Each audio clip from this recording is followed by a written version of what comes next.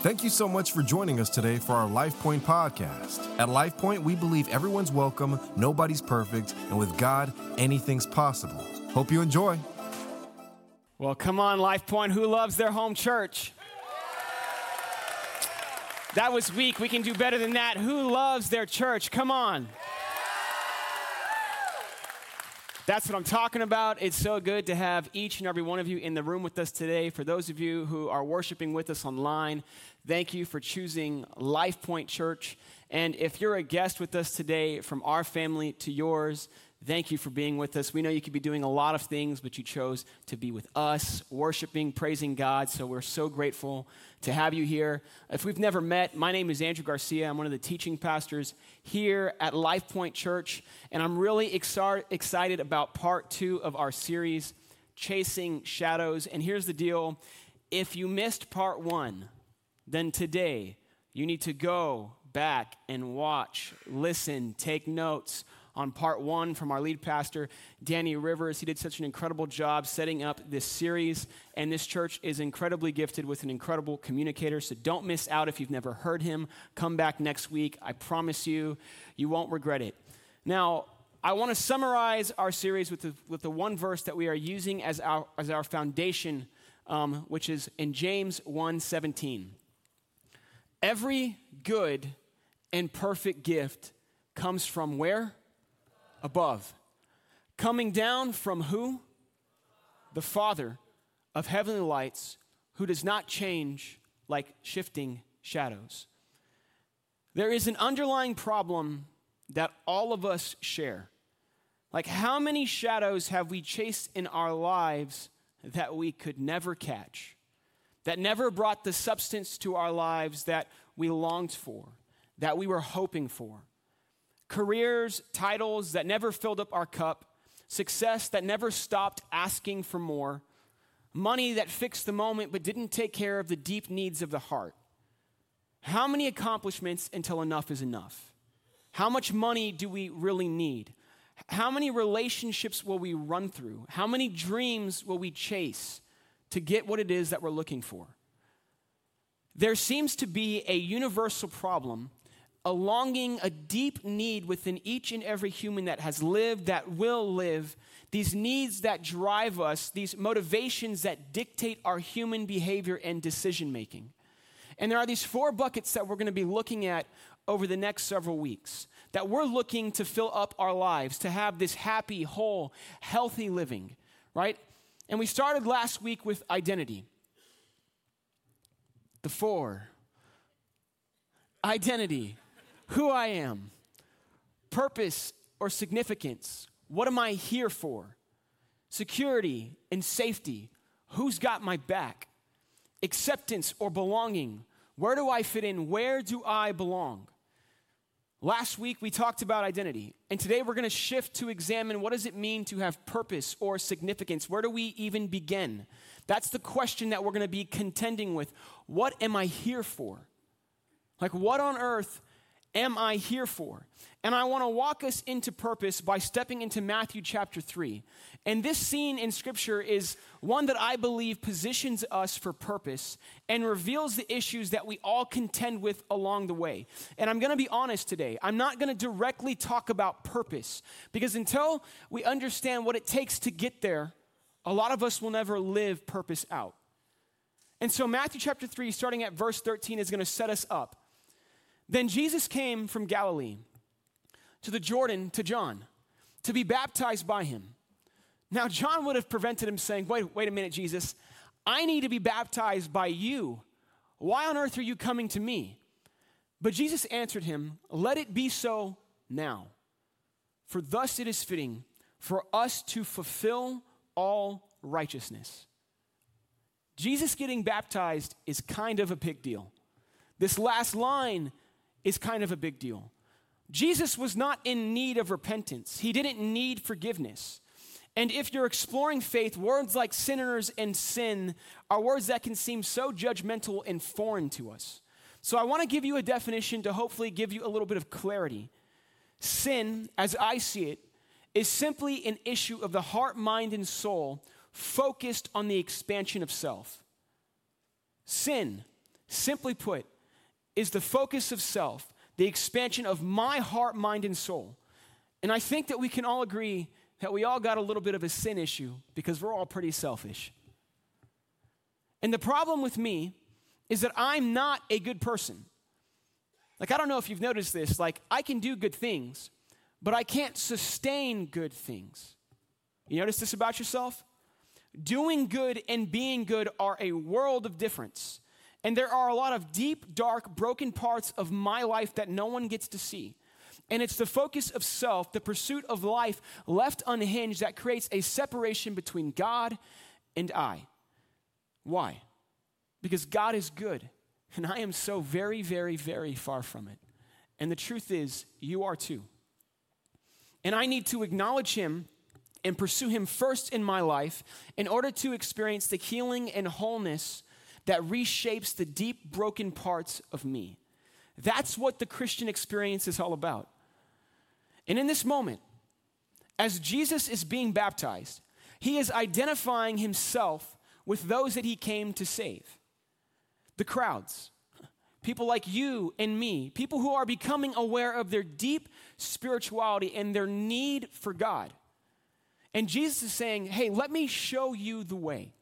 Let me model for you what the greater life with God looks like. I'm going to give you an outline to live your life by. Then he consented. And when Jesus was baptized, immediately he went up from the water, and behold, the heavens were opened to him. And he saw the Spirit of God descending like a dove and coming to rest on him. And don't miss this. What has come down from above? A gift, a good gift, the perfect gift, the Spirit of God that rests on our lives when we choose to follow Jesus. And we could have a whole sermon on this. But what's so incredible to me are the words that God speaks to Jesus, the declaration that is made publicly in front of everyone. God says, "This is my beloved Son, in whom I'm well pleased." This is my beloved Son. Exposes us to the identity of Jesus. Jesus is being identified as the long-awaited Messianic King, which means that based on what the prophets have spoken, what the nation of Israel has undergone throughout their journey as a nation, not only do we know who Jesus is, we know what he has been purposed to do. And in this one moment, we find that identity and purpose are joined at the hip. You cannot separate one from the other. What we do should flow out of who we are. What we do should flow out of who we are. The two were never intended to be separated. And a lot of things go sideways quickly when all we think about is what we do. Like, how many conversations start with the question that we all know? What's the question? What do you do? That's how so many of our conversations begin when we meet somebody for the first time. Well, what is it that you do? As if what we do is the sum total of who we are. Work is not a reflection of our worth, but work should flow from who we are based on whose we are. And when we don't have a firm grasp of our identity, we find ourselves on purposeless paths, pursuing passions, but never experiencing divine potential. But when we know who we are, we move through life with meaning, making measured decisions daily. This is actually what we see Jesus doing. Jesus, right after being baptized, right, what happens next in the story is quite telling to me as we undergo our own journey of faith. Matthew 4 begins. Then Jesus was led up by the Spirit, the gift that was given from above, into the wilderness to be tempted by the devil. Before we can even explore what comes next, we need to understand the very first line in Matthew 4. Jesus takes his first steps into a purpose-driven life by being baptized and then allowing God's presence, the gift of the Holy Spirit, to take him to a place of isolation for a season of preparation before being tempted by the devil. Now, the word tempted kind of leads us astray. Because the word that fits better within this passage, that I think actually changes significantly the meaning of what is happening, is that this word tempted actually means to be tested. And William Barclay, a theologian, makes this statement. Just as metal has to be tested far beyond any stress and strain that it will ever be called upon to bear, before it can be put to any useful what? Purpose. So people have to be tested before God, who can use them for his purposes. This is good. Because what we call temptation was never intended to make us sin. Rather, it was made to enable us to overcome sin. You see, there are these moments that we experience that are not, God's not tempting us to put us into a bad position. Rather, he is trying to test us to pull the good disposition within us out of us. Temptation is not a penalty of the human condition. It's the testing to reveal how we are actually God's children. And what's so hard about testing is often we have to undergo tests alone. Come on. You know that's the worst part of a test. That's the hardest part, isn't it? And I love what William Barclay says. He says, we often go wrong simply because we never try to be alone. There are certain things which can only be worked out alone. There are times when no one else's advice is any good. There are times when it becomes necessary to stop acting and start thinking, to stop moving, to stop trying to solve everything on your own, and to stop and give it a rest. It may be we often make mistakes because we do not give ourselves a chance to be alone with God. We really need to let this sink in. We really need to think about this moment.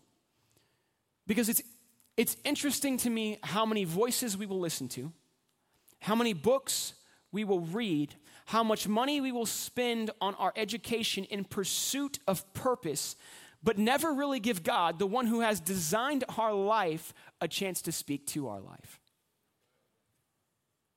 We've never really taken the time to be with him and only him alone without distraction. And if you've been struggling with purpose, let's just have a moment of honesty, because it doesn't matter what age you are. We all can struggle with purpose. Have you really, really dedicated time to spend with God, just you and him and no one else? Because Jesus, listening to God's call in his life, gave God 40 days to get himself straight. How many have we given? And this is where Scripture carries us next. Because Jesus, having taken a step of faith in baptism, and if Jesus did it, we should probably do it too, receiving confirmation of his identity as the Son of God, is moved by God's Spirit to a place of isolation with God, to undergo testing before he can step onto the path of divine purpose. And after 40 days and 40 nights, he was hungry.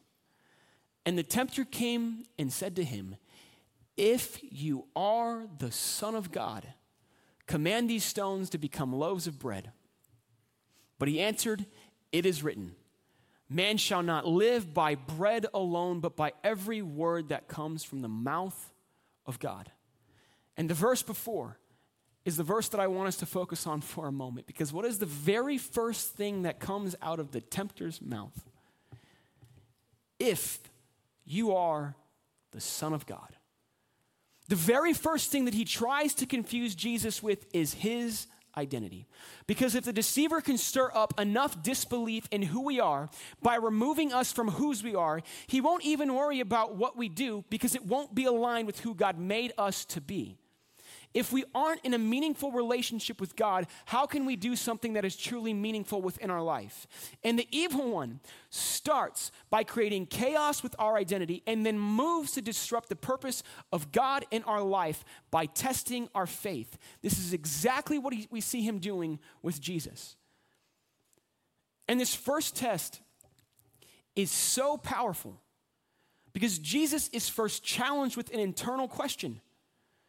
Jesus, will you use your powers, your gift, for your own selfish use? Think about it. How often do we struggle against ourselves or become aware of how we are using our gifts to further our own personal gain? Did Jesus have the capacity to turn the stones into loaves of bread? Of course. God had gifted him with divine power, but Jesus didn't confuse his power and God's plan. He knew that he had it within his capacity to provide for himself, but he also knew that he needed to have complete dependence on God. Come on, somebody. We're preaching and teaching today. We need to tap into what God is trying to say to us. The next verse. Then the devil took him to the holy city and set him on the pinnacle of the temple and said to him, what? If you are the Son of God, throw yourself down, for it is written, he will command his angels concerning you. And on their hands they will bear you up, lest you strike your foot against a stone. And Jesus said to him, again it is written, you shall not put the Lord your God to the test. Now I want to share with you what I think God spoke to me concerning this. Because I read this and I see a test of willpower. I see a test of, will you be willing to trust? Do you believe that God will be there for you in each and every moment where you find yourself alone? Because how often do we find ourselves in situations where God's word says that he will provide for us a way of escape, provision within our prison, peace within the circumstance, a miracle for our sickness, and we want to believe it, but we can't seem to see how God is presiding, how God is providing, or where his Spirit is residing within our life. Our enemy is going to deliberately position us within spaces and places where our faith in God is threatened by what we see and feel rather than trusting what we know is true. The enemy wants to push us to a place of such desperation and need that we act recklessly and hope that God will rescue us from our situation. Listen, if our faith is dependent on signs and wonders, then you really don't have faith. If faith cannot believe without sensationalism, this need for God to show up moment after moment through miracle after miracle, then it is doubt that you have that is looking for proof, and it's looking in the wrong place.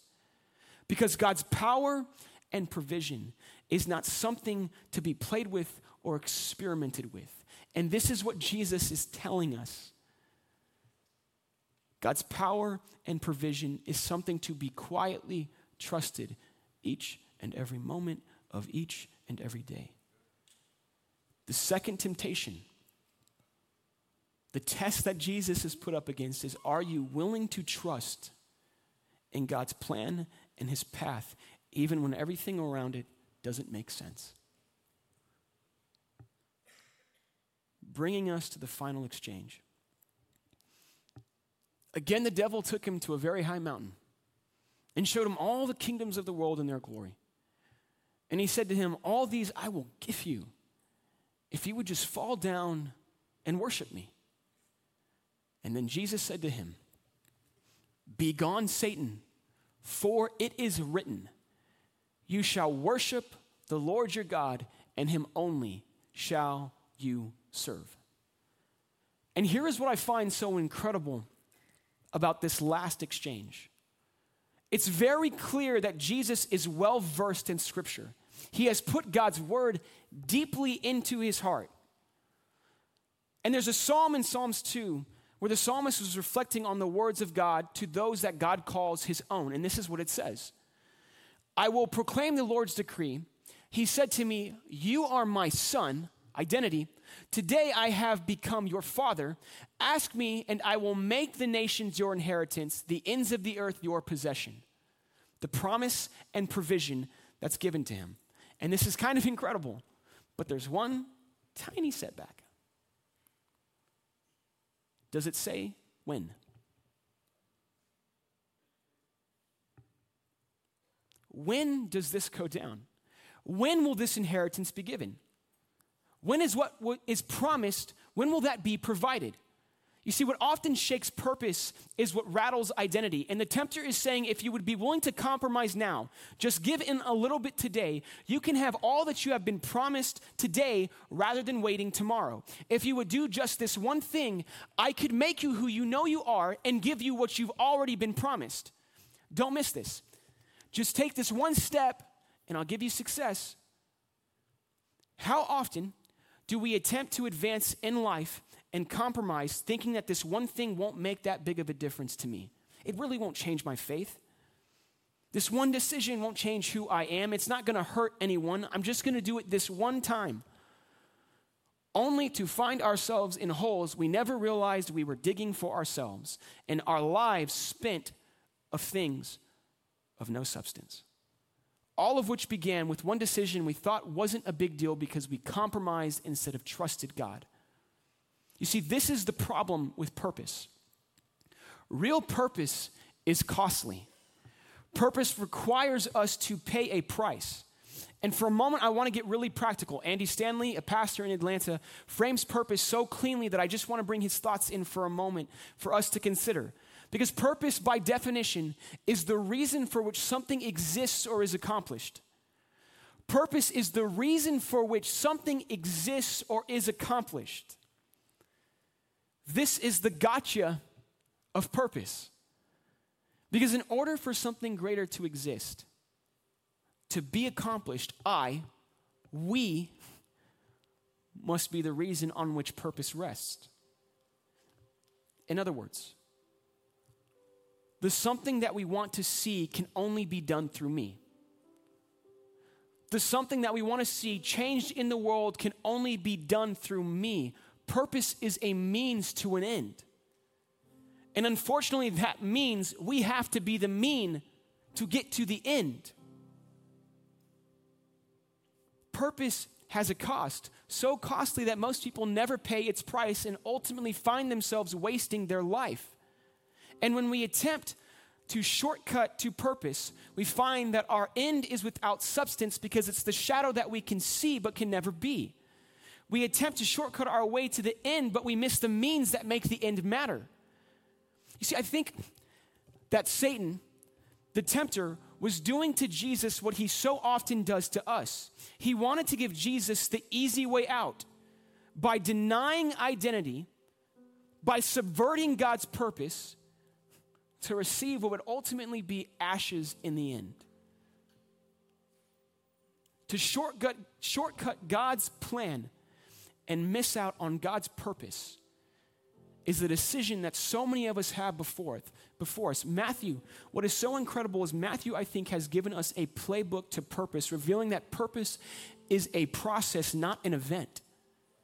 And the longer you live, the more that you realize that as God is navigating you through tests, through trials, through seasons, he's expanding the vision of his purpose for your life. It's constantly growing, taking new ground, advancing his kingdom, all for his glory because your eyes are on him rather than you. It starts with God.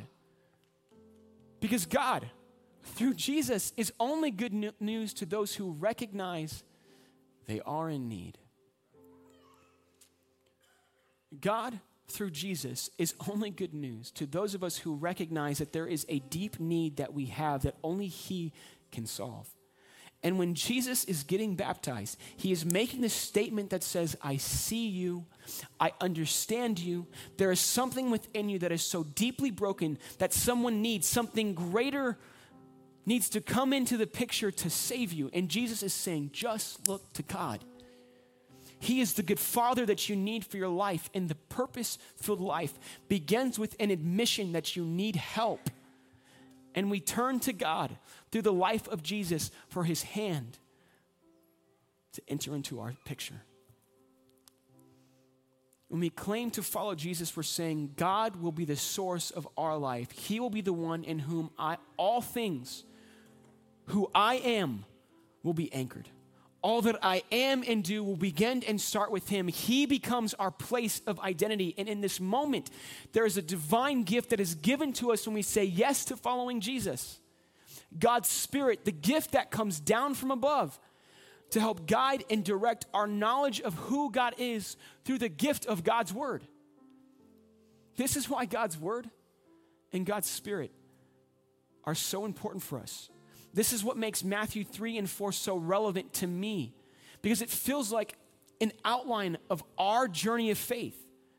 Have you noticed that when you step into faith for the first time, you're so in love with who God is? As expressed through the life of Jesus, it's overwhelming.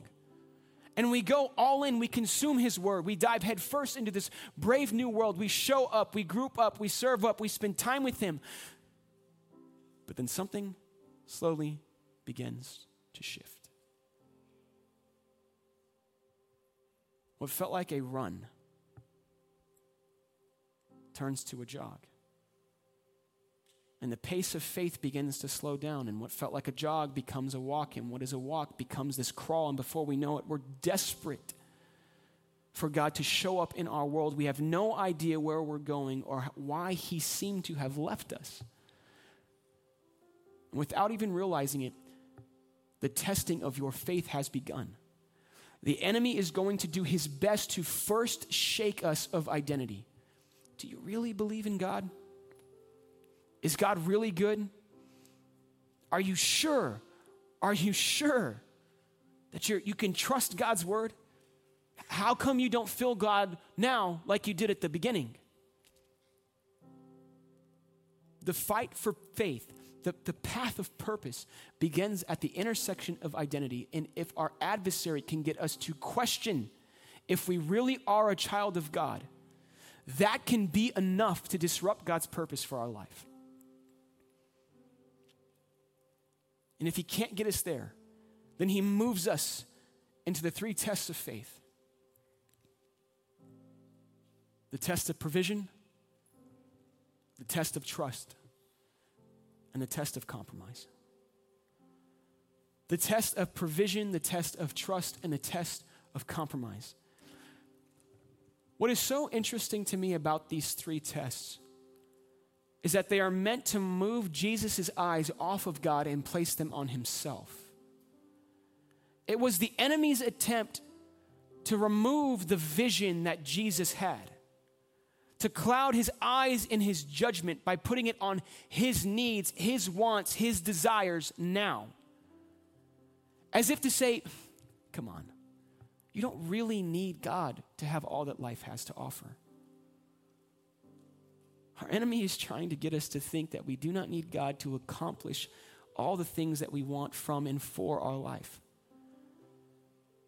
And what rattles so many of us through these tests is that in the middle of them, these tests are so brutal and there's so much space and time between them where we're stuck battling with our own thoughts, having to trust that God is going to provide, having to trust that his word is going to come true, having to trust that if we're obedient, we won't have to compromise. God is going to see us through.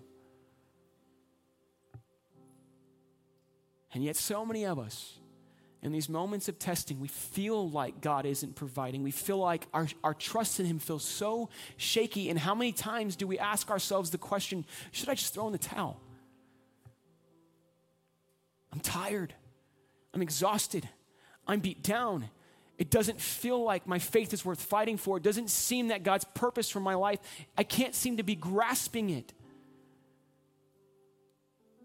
Because there is a path to purpose. And the testing of our faith prepares us for the divine purpose that God has for our lives. And if we don't pass the test, we can't walk into God's divine purpose for us. And the test and Jesus' final response revealed to us where purpose is found. Then Jesus said to him, "Begone, Satan, for it is written, you shall worship the Lord your God, and him only shall you serve." Him only shall you serve. You see, purpose is found in a life trusted to God, whose eyes are looking to him for how can I serve you best. And what's so incredible is that God will place purpose all around us in ways that embraces our personal uniqueness, how he created us. But it comes through the struggle and the strain of trial and testing. And if you're in this space and it feels like God isn't near, that God has left you out to dry and you're ready to throw in the towel, I want to leave you with one more verse.